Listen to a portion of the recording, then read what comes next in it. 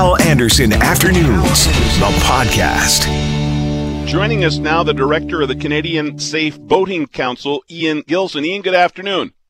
Good afternoon to you.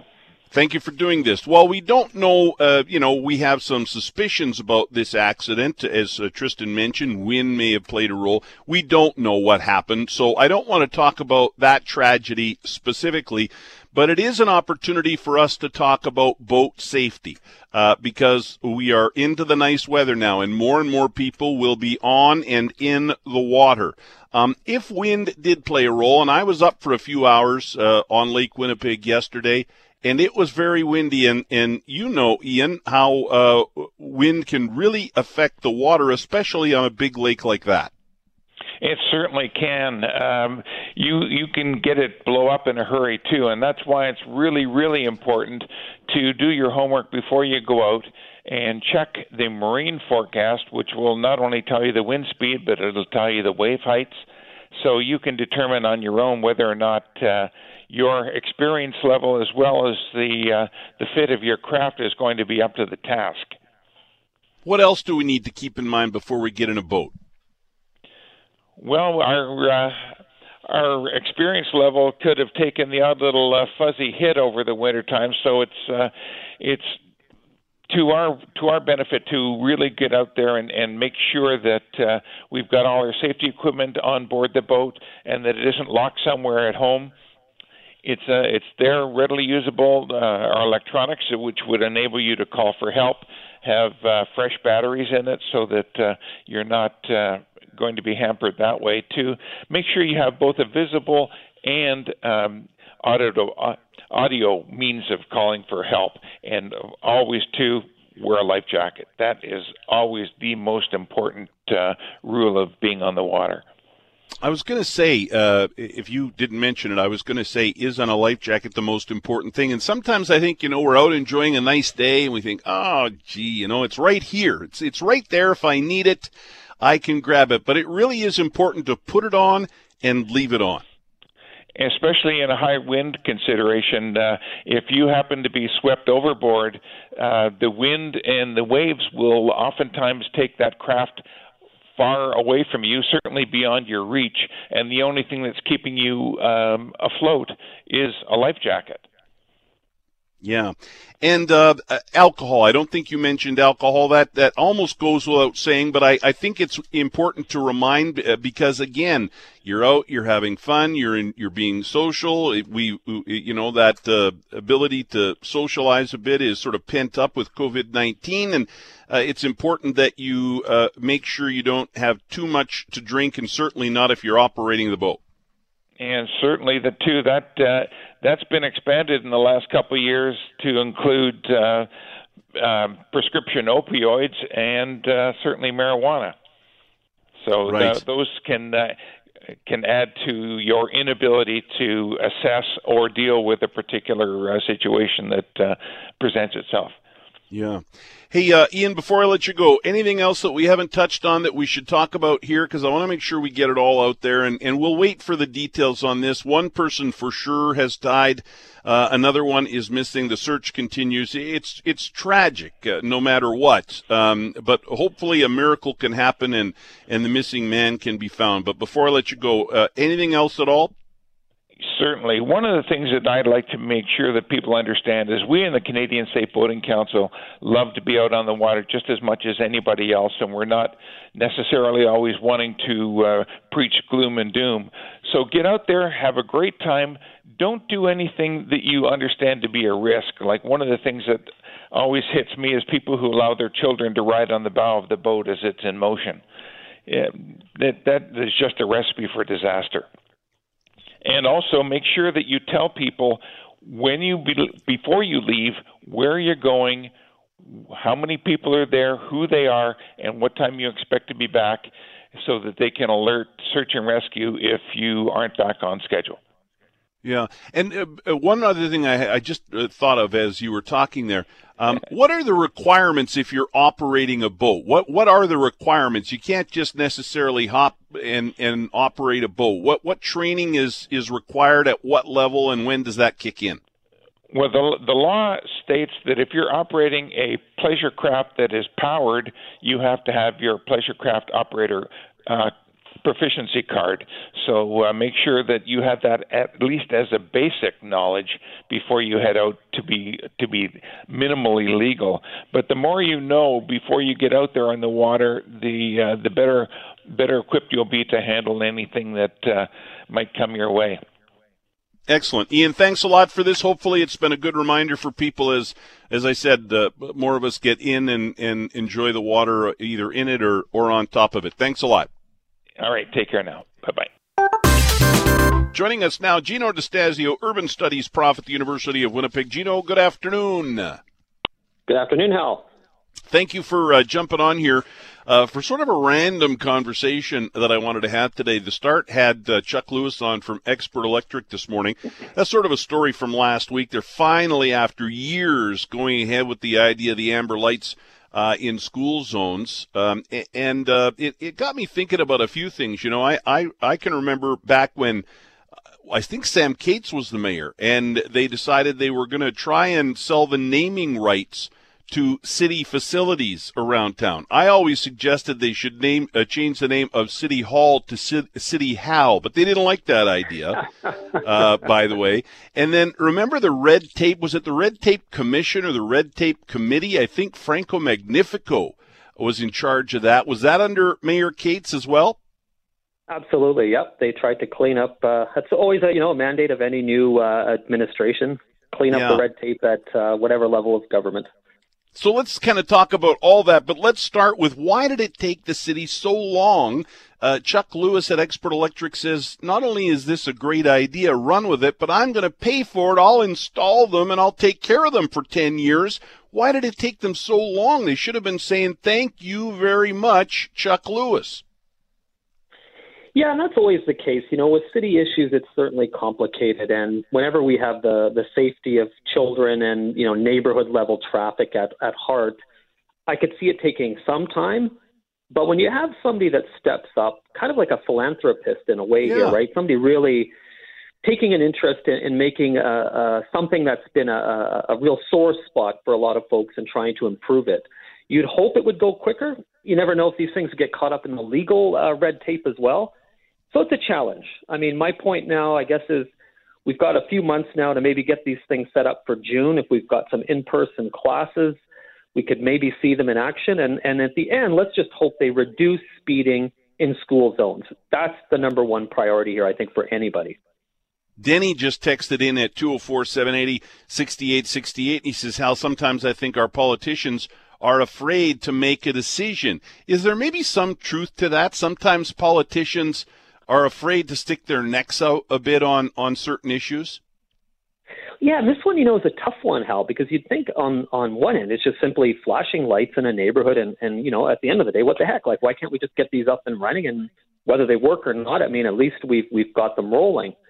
So maybe it is, maybe we needed that political champion, the mayor or a couple of councillors to say, hey, let's make school zone safety a priority. And we've got somebody on the hook here who's a Winnipegger with some intention to really help out and step up, right?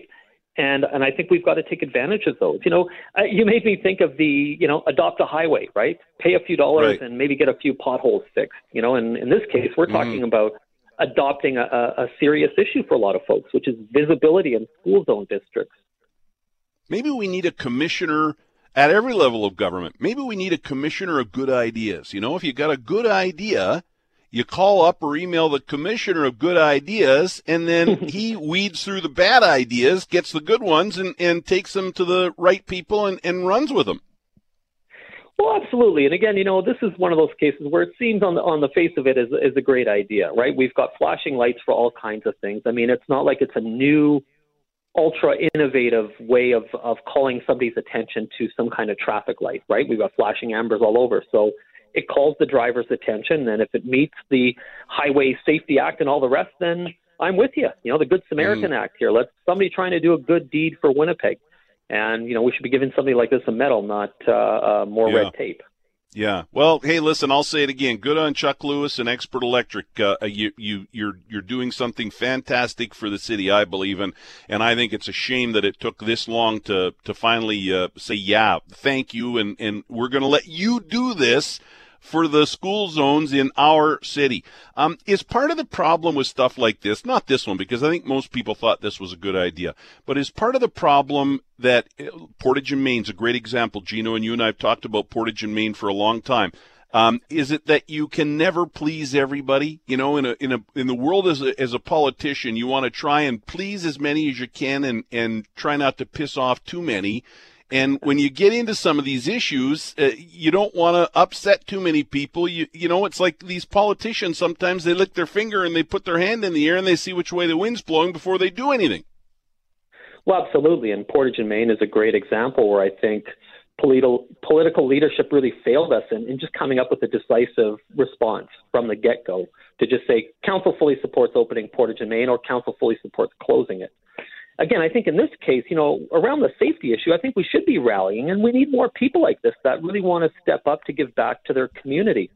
We've got a tremendous number of community clubs and centers that this is the only way they operate is on the goodwill of local Winnipeggers volunteering their time, their expertise, their energy, their companies, and I think it's made community clubs much better. In this case, we've got somebody that stepped up citywide, so maybe we need a few folks to step up with some heavy equipment to remove the barricades. And maybe if somebody said, "Well, we'll absorb the cost," maybe it would get done. Yeah. Or take more time. Right. Yes. Right. Which is probably more likely.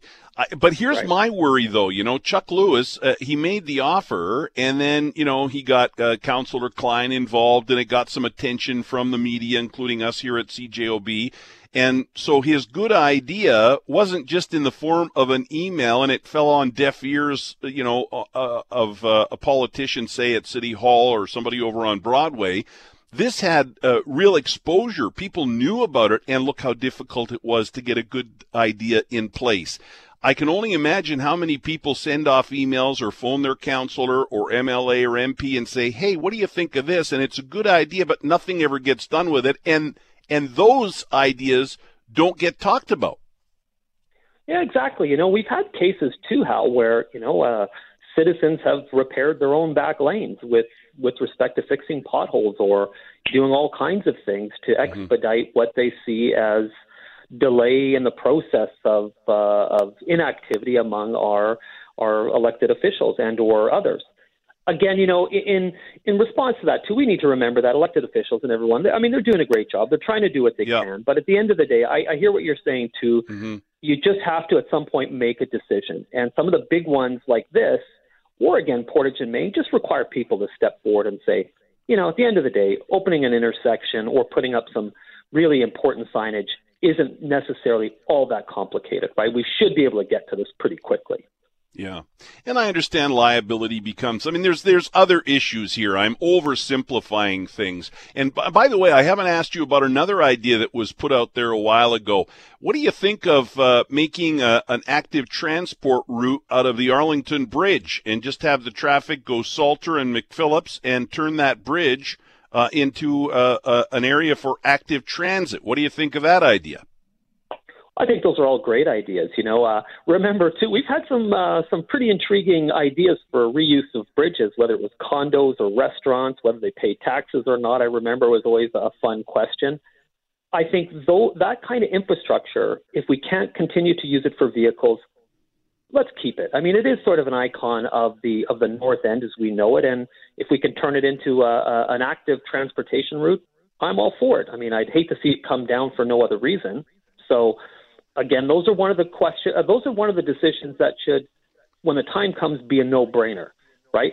I live in the South Osborne area on a daily, not a daily basis, but frequently I walk across the old, as we call it now, the BDI bridge that they've appropriated the name. It's a wonderful amenity into the community. These are the kinds of things that we need to ensure that we connect different places, right? So I think that would be a wonderful idea. Gino, thanks for the conversation. Always appreciate it. You bet, Hal. Thank you so much.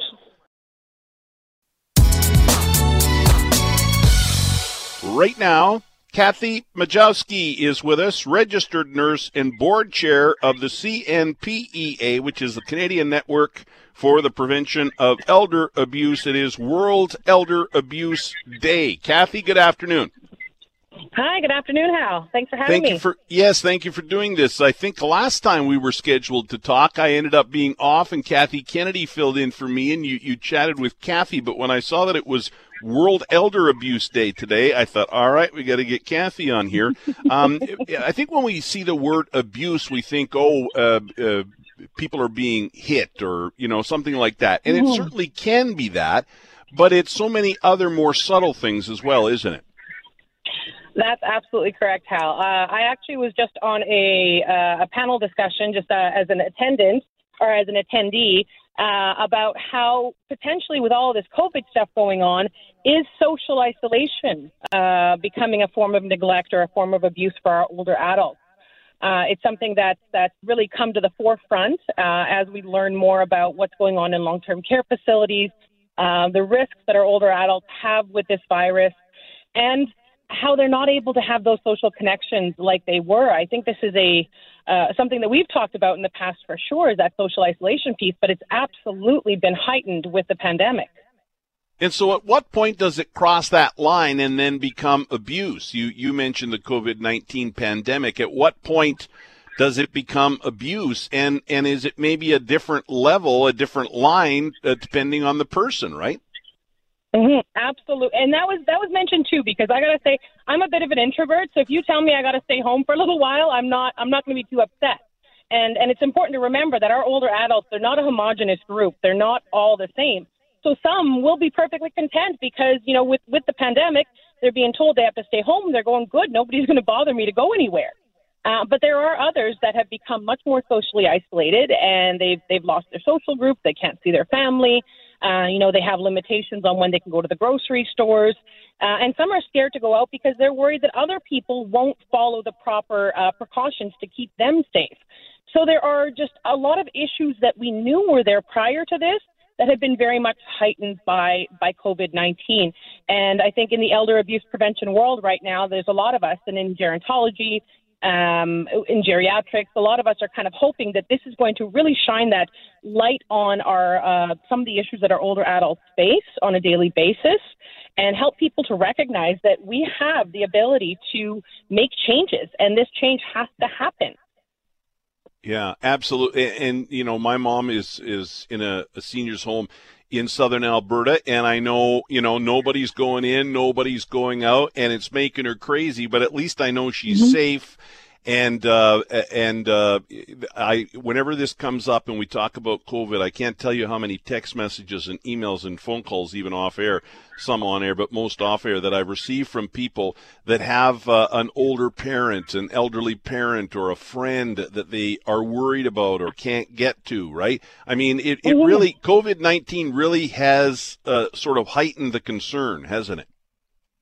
It absolutely has. And you kind of asked earlier, and I missed I didn't quite answer you, where does it become abuse? And this is where we're trying to balance things out, because we know that social isolation increases risk for abuse. We know that it makes it more difficult for people to maintain their mobility and their cognitive functioning. A lot of people need that socialization. So it is a very fine line of, okay, when does it stop being protection and when does it start being dangerous?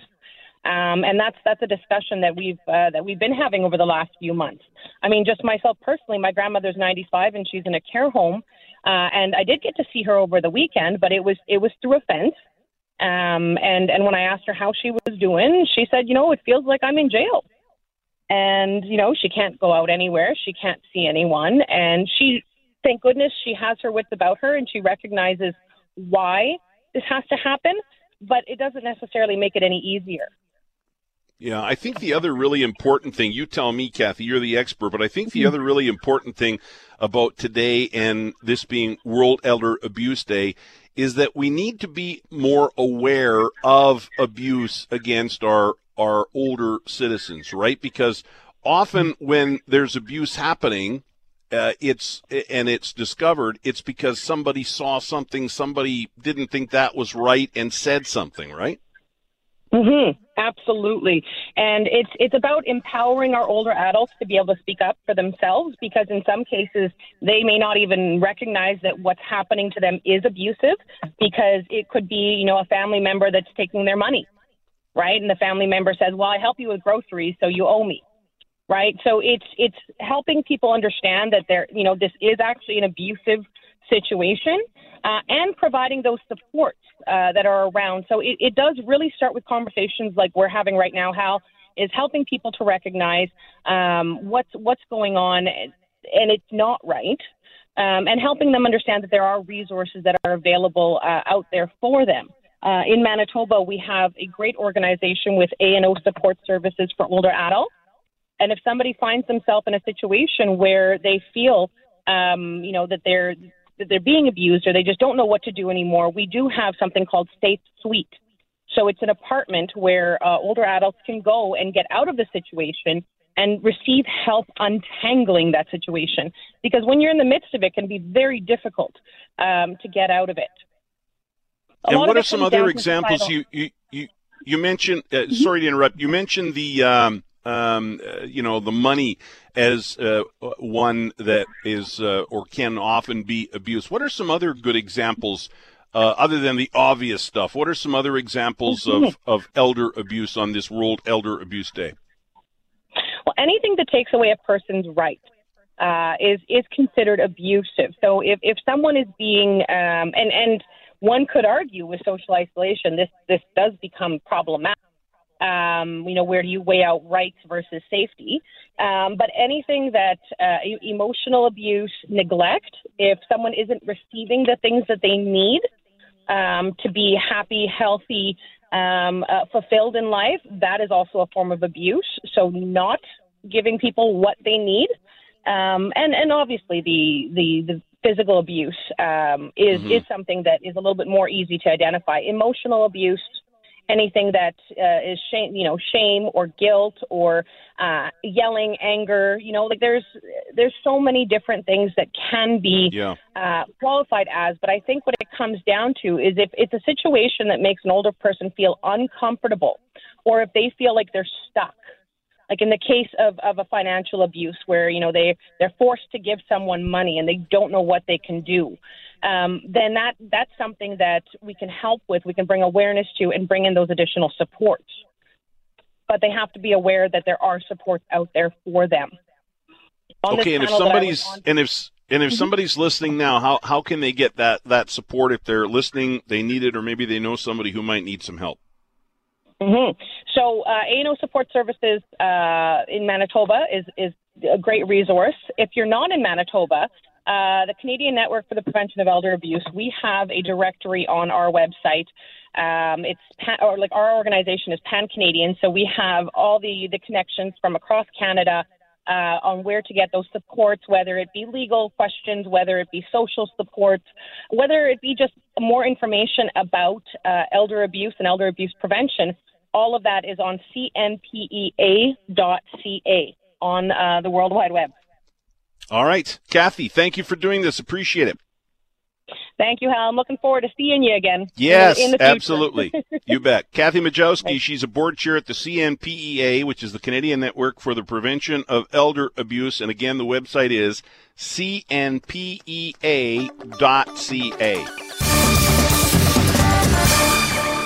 Joining us now, Jason Kindrachuk, Prof. at the University of Manitoba, Canada Research Chair, Medical Microbiology and Infectious Diseases. Jason, good afternoon. Hey, good afternoon. Thanks for having me on. Yeah, thank you for doing this. Appreciate it. We're talking about this new polling, it seems Canadians, and this is no surprise, right? Often this polling isn't surprising. Canadians are getting fatigued by COVID-19, this virus, and all of the restrictions, even though we're, easing those restrictions slowly but surely, but we're getting tired of this. No surprise, Jason? No, not at all. And I think we all anticipated this. I think back to early January when I was kind of, in the thick of it at that point. And, knew that, that as the months trailed along, that, we were all going to experience fatigue.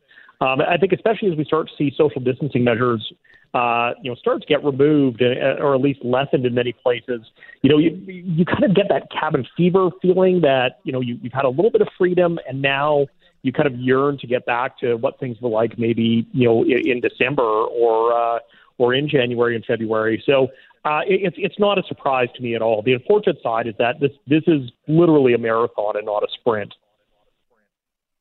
Yeah, and I wanted to ask you about this too. Cam and I were having this conversation, half an hour or 40 minutes ago about this fatigue. And I think because we've been so lucky here in Winnipeg and Manitoba when it comes to the total number of cases, and now we're down to 5 active cases, no cases today after a few on the weekend. I think because the numbers have been so low and it hasn't been the same pandemic here as it's been elsewhere, right, in some cities like New York and even areas of Toronto. And because it's different here, I think there's maybe not fatigue, but locally there's some frustration, right? There are some people out there that say, why aren't we opening things up faster? Is that a smart idea, or are we where we're at because we've been really good so far? Well, I always go back to the fact that, listen, for people that are living in Winnipeg and for the province as a whole, we've had a couple of benefits. One is geographically, we're separated from other major centers. I grew up in Saskatoon. I know it's a 9-hour drive, so we're kind of very fortunate in that aspect that we are so well separated. But the other aspect is that from a public messaging standpoint, our regional public health officials and all of our population did really well with the initial introduction of social distancing measures and helping curb the virus.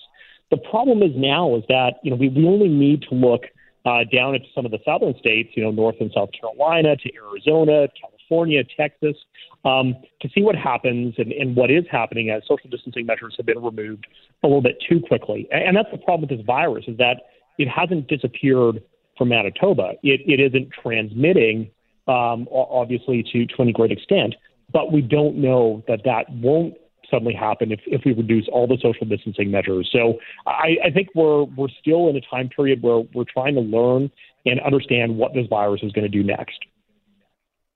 What have we learned about this virus over the past 2 or 3 months? Because we have learned a lot during that period of time, haven't we? We've learned probably a decade's worth of information in the past 6 months. Let alone going back to January when we started getting data out of China from their initial observations with the virus. So we're at an amazing pace right now for trying to understand what this virus is and what it does.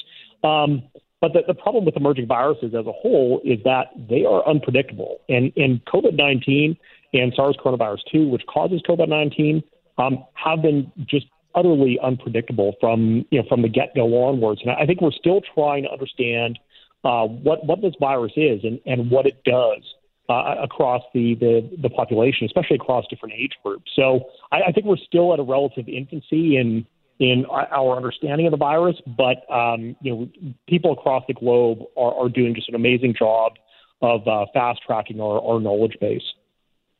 And one final question, Jason, you tell me, you're the expert, but just in text messages that I see from people, in emails, and the sense I get as I follow this story and I make a point of sort of checking how things are going with COVID-19 in other jurisdictions as well, it seems to me, and people are most worried, I think, about a second wave here or a spike of some kind, and the borders. Is that key, keeping the borders closed, keeping us here and others out? Is that the best way to ensure our numbers stay low? Is that the biggest worry that you have? What is your biggest worry?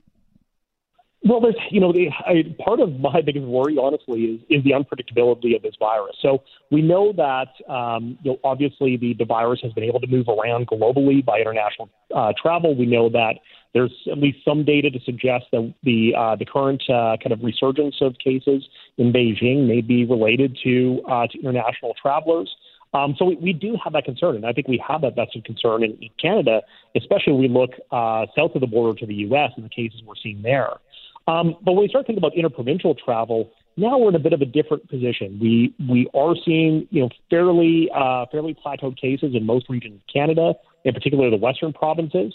So we can look at relaxing some of those different criteria and basically monitoring cases and doing quick contact tracing to try and keep this thing contained. And we'll hopefully know very quickly how things look. And if that happens, if we see cases resurging, then we're probably going to have to start looking at instituting some more social distancing measures to curb that transmission.